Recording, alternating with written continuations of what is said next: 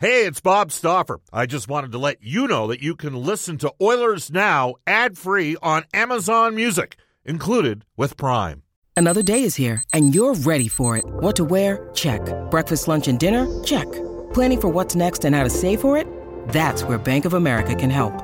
For your financial to-dos, Bank of America has experts ready to help get you closer to your goals. Get started at one of our local financial centers or 24/7 in our mobile banking app. Find a location near you at bankofamerica.com/talktous. What would you like the power to do? Mobile banking requires downloading the app and is only available for select devices. Message and data rates may apply. Bank of America N.A., member FDIC.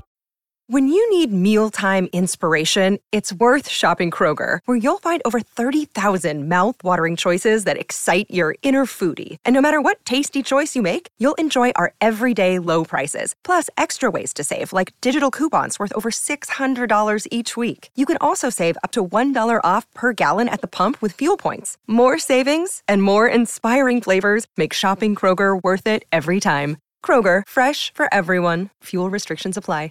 We welcome back to the show in studio from the Sports Corporation.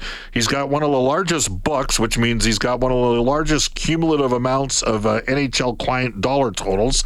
From the Sports Corporation, Gerry Johannson. He is our Oilers Now headliner, brought to you by Wilhauk Beef Jerky. It's the best you've ever tasted. Search for Wilhauk, Wilhauk today. I was talking to Trent Wilhauk this weekend. It's good to hear he's doing well. Gerry, thanks for coming in. How you doing? I'm good, Bob. I actually missed you since our trip to Irma. Yeah. So good to see you again. I think it's the first time I've ever driven on Highway 14 where I was driving the speed limit. Oh, man. It's a different time now than it used to be. Let me tell you, about 10, 15 years ago, you could fly on that baby, and not no more. I think if we got pulled over and we said we're heading to Irma, they would have let us off. You think so? Yeah. I'm pretty sure. So we went out to Irma, and I guess this is a byproduct of sort of the relationship building that you do. Irma has Carson Soucy. You represented Carson, and he's... I mean, you've got Braden Point, who's one of the best players in the world, and you had Carey Price, was one of the best goaltenders in the world, and you had defensemen like Brent Seabrook, and at the end of his career, Duncan Keith. You had Milan Lucic when he was with the Oilers. You got Slavkovsky, the number one pick in the draft last year. But one thing I've always respected, and the genesis of our relationship actually, and we'll get to Carson and Mike Soucy in a second, and the folks out in Irma, in the 05-06 year, you'd reached out to me a couple times on a guy by the name of Ian McDonald, who I was the SID at the University of Alberta. Ian ended up third in the Western League in scoring. You guys, he was a third overall pick in the WHL Bantam draft, so you'd had a relationship with Ian and his family from the time that he was like 13, 14. He ended up at the U of A, and you would call me a couple times a year and ask me how he was playing, and I'm like, and this is when I was doing the show on the other station as well, and I thought, you're not making any money off of Ian McDonald at that point, but you still wanted to see how he was doing academically in school and all that.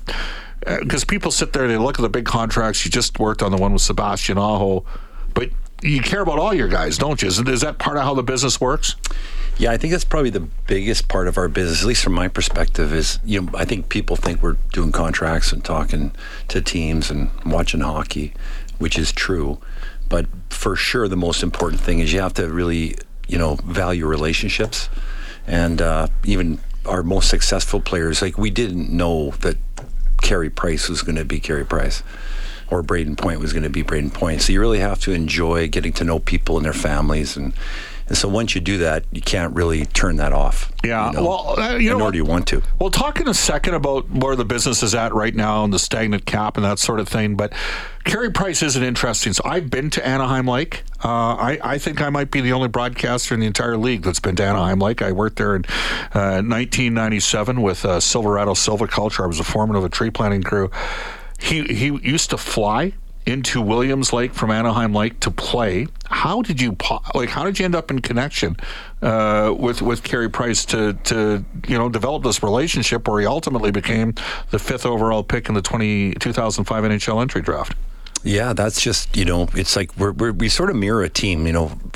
I'm out on the road and I'm checking with Scott Bonner at the time, who was working for the Vancouver Giants, and he's my best friend. So he's telling me, you should go see Carey Price. So I've learned a long time ago to listen to what Scott says. And in those days, it was after the Bantam draft. So I drove up to the golf course and met with Carey and his dad, and probably an hour they hired us, and Yeah, it worked out great. But once you start working with players, you don't know where they're headed. You just work for them, and you get to know them. You know their family, and you like them, like they're my friends. Right. And it's a business, but they're people that you like. So calling Ian McDonald or any of our players, I'd take their call anytime. Right. Well, and we should mention, Kerry's mother was the head of the nation. I believe she still is, actually, on Anaheim Lake. And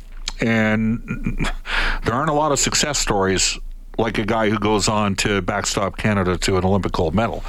No, and that's the other thing you learn about your players. Like you're like, our scouting report is largely their family unit when we first meet them. And Gerry played pro hockey, was with Philly for a while, and back in the old days, the double pad stack days. Right.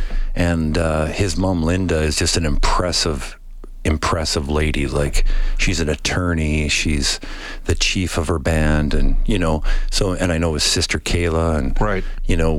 When you see Kerry in a different light, and you realize that this guy's a serious guy. He's got a great support structure, and so you're not surprised, as you don't expect it, but I'm not surprised he turned out as good as he did. He's a great guy. We're joined by Gerry Johannson from the Sports Corporation. How old are the kids that you guys first start? Is it in that Bantam draft sort of year? Is that when the relationship building kind of begins, or is it a little bit after? It's a little earlier now, actually. It's funny because just because of social media and the academies and the exposure to the kids is more at an earlier age. So we're working with kids born in 2010. Actually, really nice kids. We work on a handshake, like it's we're just going to help them out, and at some point we sign a contract, probably 3 or 4 years later. Okay. But it's just they're the best kids at the time, really nice families, and we're just trying to help guide them. All right.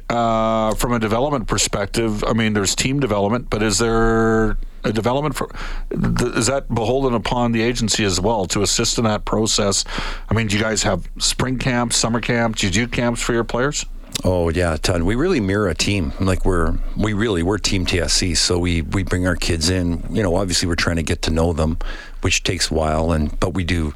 We bring them in for camps. We have shooting coaches, skating coaches, social media things, media people helping us out. Yeah. Trying to teach these kids what lies ahead. And so part of our job is to keep 1 or 2 steps ahead of them, so we can guide them. If you're 1 step behind your clients, it's a little hard to guide them. So. Yeah. Gerry Johannson joining us right now. It's 1:13 in Edmonton. Maybe you can shed some insight for us, Gerry, from the Sports Corporation. We've had, and Ken Holland's talked about it, and we should mention, full disclosure, does Ken's son-in-law work for you? He does, Kevin Corral. Kevin Corral, who played for the Regina Pats and played out at Acadia in the youth sports. Ken talks about the fact that the cap's gone up by $2 million since he became GM of the Edmonton Oilers, and he lost 3 of his top 4 projected defensemen because Oscar Klefbom retired, Adam Larson left, and the Oilers had to trade John Marino, an American player that didn't ultimately sign with Edmonton. But $2 million cap space over the span of 4 years here. This pandemic is... And we're hoping that there's a significant step next year in the cap. But how challenging has it made it for guys in your end of the business in terms of negotiating with the NHL executives, knowing that there's a lot of teams out there that they're in LTIR in the off season? Yeah, it's difficult. It's certainly really difficult for teams. For us, it's hard too. But we just deal in the reality of it. So. A dollar is a dollar, and the offer is the offer, and there's not much we can do about that. It's a little bit like an Edmonton winter. It goes on for so long, you start getting used to it, and you just sort of deal with it. But this has been a long time, so I'm hoping the sun comes out and the grass starts to turn green, and we get a little bit of, light. All right, Gerry, here's what we're going to do. We're going to start, when we come back, we're going to talk a bit about your career trajectory. And because I don't know if the plan was for you to be an agent when you're sitting there as a 15, 16-year-old kid. From the Sports Corporation, he's one of the biggest agents in the National Hockey League, Gerry Johannson, in studio in Oilers Now. We have, from the Sports Corporation, Gerry Johannson. I'm just going to take a look. On puckpedia.com, they list they have an agent leaderboard, and... No, I've misquoted you. I said you were top 5. You're 4th. With $547 million worth of contracts, 50 active contracts over the course of the next 7-8 years. That does not include Sebastian Aho. So you're 4th. So Craig Oster from Newport, who took over a lot of the business from Donnie Meehan, Pat Brisson, and J.P. Berry from CAA, and then there's Gerry Johannson. It's quite, I guess it's a good thing, isn't it, Gerry? I mean, you tell me. I guess it's better than being at the bottom of the list. I suppose, yeah. But it's good. We're pretty Western-based. Like, we have really good European partners, but we're not in Ontario or the States, really. Right. So it's, I guess we're punching above our weight out here in the West. Yeah, absolutely. All right, so take us through the journey. You played in the Western Hockey League as a player. Where'd you grow up, first of all? Man, right from the bush. I was born in Meadow Lake and grew up in a small town called Pierceland. Okay. Which even people from Saskatchewan don't know where they. It's just on the other side of Cold Lake. Okay. But my dad was a cop. He was a great guy and RCMP. Yep. And just basically gave me a sense of humor and a little bit of the John Wayne, that's how guys are supposed to be, kind of. In those days, we had 2 channels on TV, so I don't know, that was pretty good training. And you played hockey because there was really no other option. It wasn't like we had a list of things to do, so it was a great way to grow up. Now, you were so your father was a policeman, and you were a bit of a policeman in junior high, by accident or just because you were a big kid?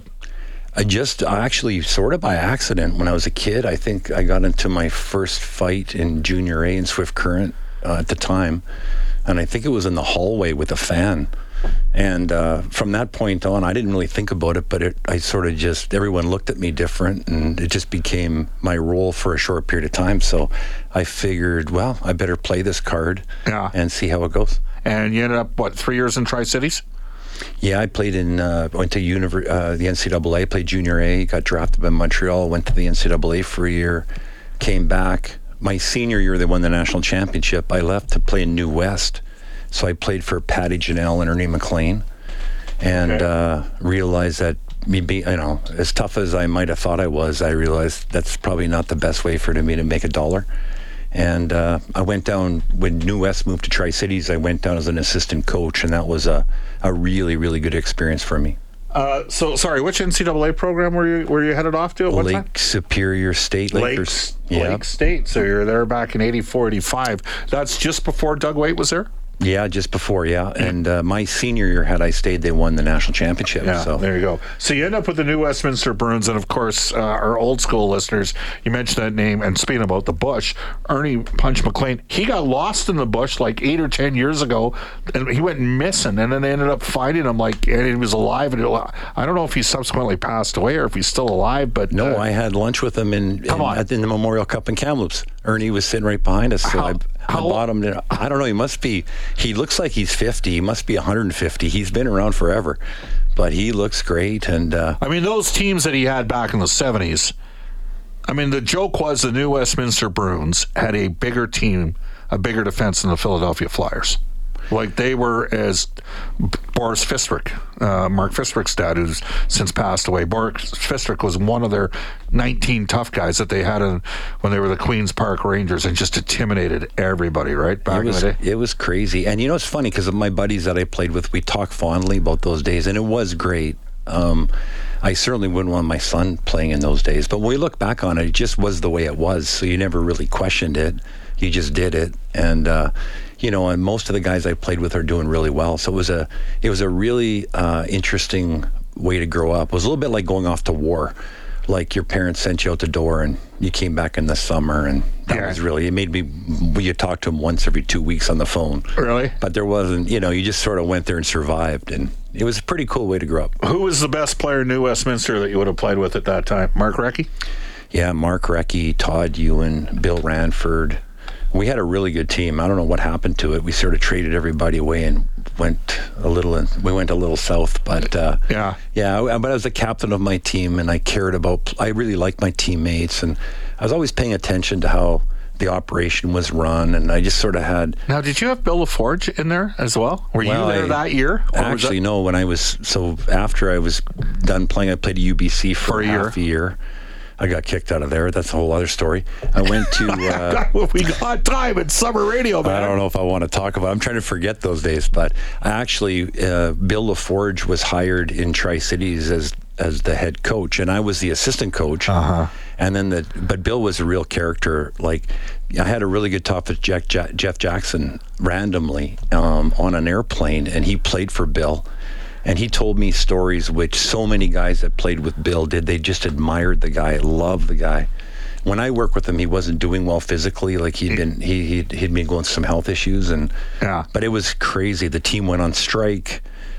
Portland was in our building. Our team never showed up. It was just crazy. So for the listeners, Bill was with the Regina Pats in the WHL. Stu McDonald, who works for the Oilers, we had him on the air last Wednesday.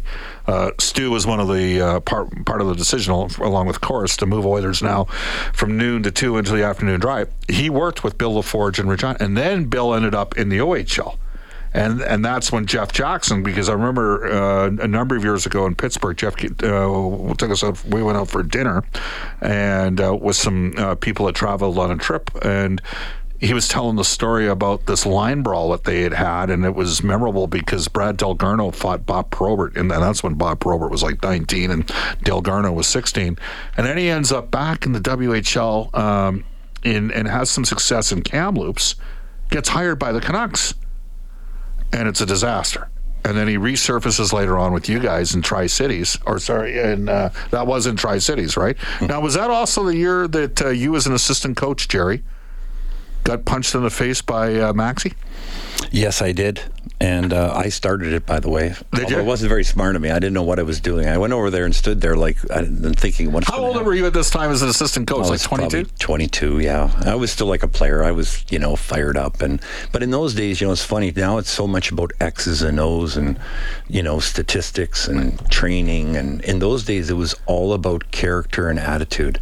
Yeah. So I don't remember, like, these great coaches, I never remember a breakout or anyone giving me a tip on anything, like it was all about, like, your aggression or your style or your just about jam and let's go get them. And I think about how it is now, and everything's so technical. It's like analytics and all this other stuff. So you'd use a little of the old school now, and we certainly could have used back then a few little tips on how to, like, handle a puck or make a breakout. When you were at UBC, Terry O'Malley, is that who your coach was at that time? Terry O'Malley was one of the first guys I remember to give me a tip on how to hold my stick. And I remember him, I always called him Mr. O'Malley because he was such a great guy, and he was awesome. I didn't last long there, but he made an impact on me. I just remember, you talked about the technical side of the game, and could you imagine being a major junior player and then you come to Edmonton and you're not going to go the pro route and you're going to go play for Claire Drake and Bill Morris, and it's not about control and relationships, and it's not about getting a guy revved up to be out of control. It's about thinking your way around the ice and being a cerebral player, and it's a completely different situation. So you're assistant coach, and yes, you ended up getting was it a sucker punch by Brian Maxwell, or is that no, it was a fair punch. I just got grabbed by the security, so by the time he punched me, which I should have been grabbed by. I was an idiot, basically. But I look back on it fondly. Me and Maxie, we talk lots. He's a good guy. You're bigger than him. That's why I find this interesting. Well, he should have punched me. It wasn't like a sucker punch. He did what he should have done. I just was an idiot. Was he coaching Spoke then? Yeah, he was coaching Spokane, and they had this Kerry Toporowski who was really tough. Yes. And he was skating around, intimidating our bench a little bit. We were pretty tough. So I decided I would start yelling at Maxie. And then after the period, I took my suit jacket off, rolled up my sleeves, and stood right by the gate, wondering what's going to happen next. As I remember going, I'm not sure why I'm here. So, yeah, he should have punched me, and the security should have grabbed me. Yeah, it was good. Yeah. And now, was that the year Spoke won the Memorial Cup in '91? Because they had one of the toughest teams of all time that year. They were tough, yeah, and so were we. We were, but the stuff that happened. Like, we went into the stands in Seattle, had a massive brawl with the crowd, and I remember thinking, when I see it now, it's almost like, I'm like, what happened? But at the time, it was just normal. Like, it wasn't even that big a deal. Like, we were kind of fired up and like, I can't believe that happened. And then we're like, okay, what about tomorrow? And maybe somebody got a 1-game suspension. I think if that happened now, you'd be suspended for life. Yeah. And it was kind of fun and kind of weird and not that big a deal. I know Manny DeSouza is a partner of yours, and he does some work with Jack Hookston with Pro-Am Sports. Pro-Am Sports is an advertiser of ours. We were talking, the trivia question the other day, the answer was Tony Granato. And I remember back in like 93, 94, Tony Granato clubbed Neil Wilkinson right over the head. That today is a 40-game suspension all day. He got 15 games. Like, that was a pretty significant suspension at that time. But I mean, it was the wood chopper's ball. Like, he got all of them. And it's just a completely different time. Yeah, it is. And like I said, it's really fun to think about it and look back on it. I'm just glad it's over and that we've moved on. Like, as much as there's problems with today's game, I'm sure you didn't need to do that. All right. So we'll talk when Gerry comes back with us here in Oilers Now. We're going to sort of take that next step in his career trajectory and talk about how you got involved in the agency business. And then we'll talk about some of the guys you represent now. Off to a global news weather traffic update with Randy Kilburn.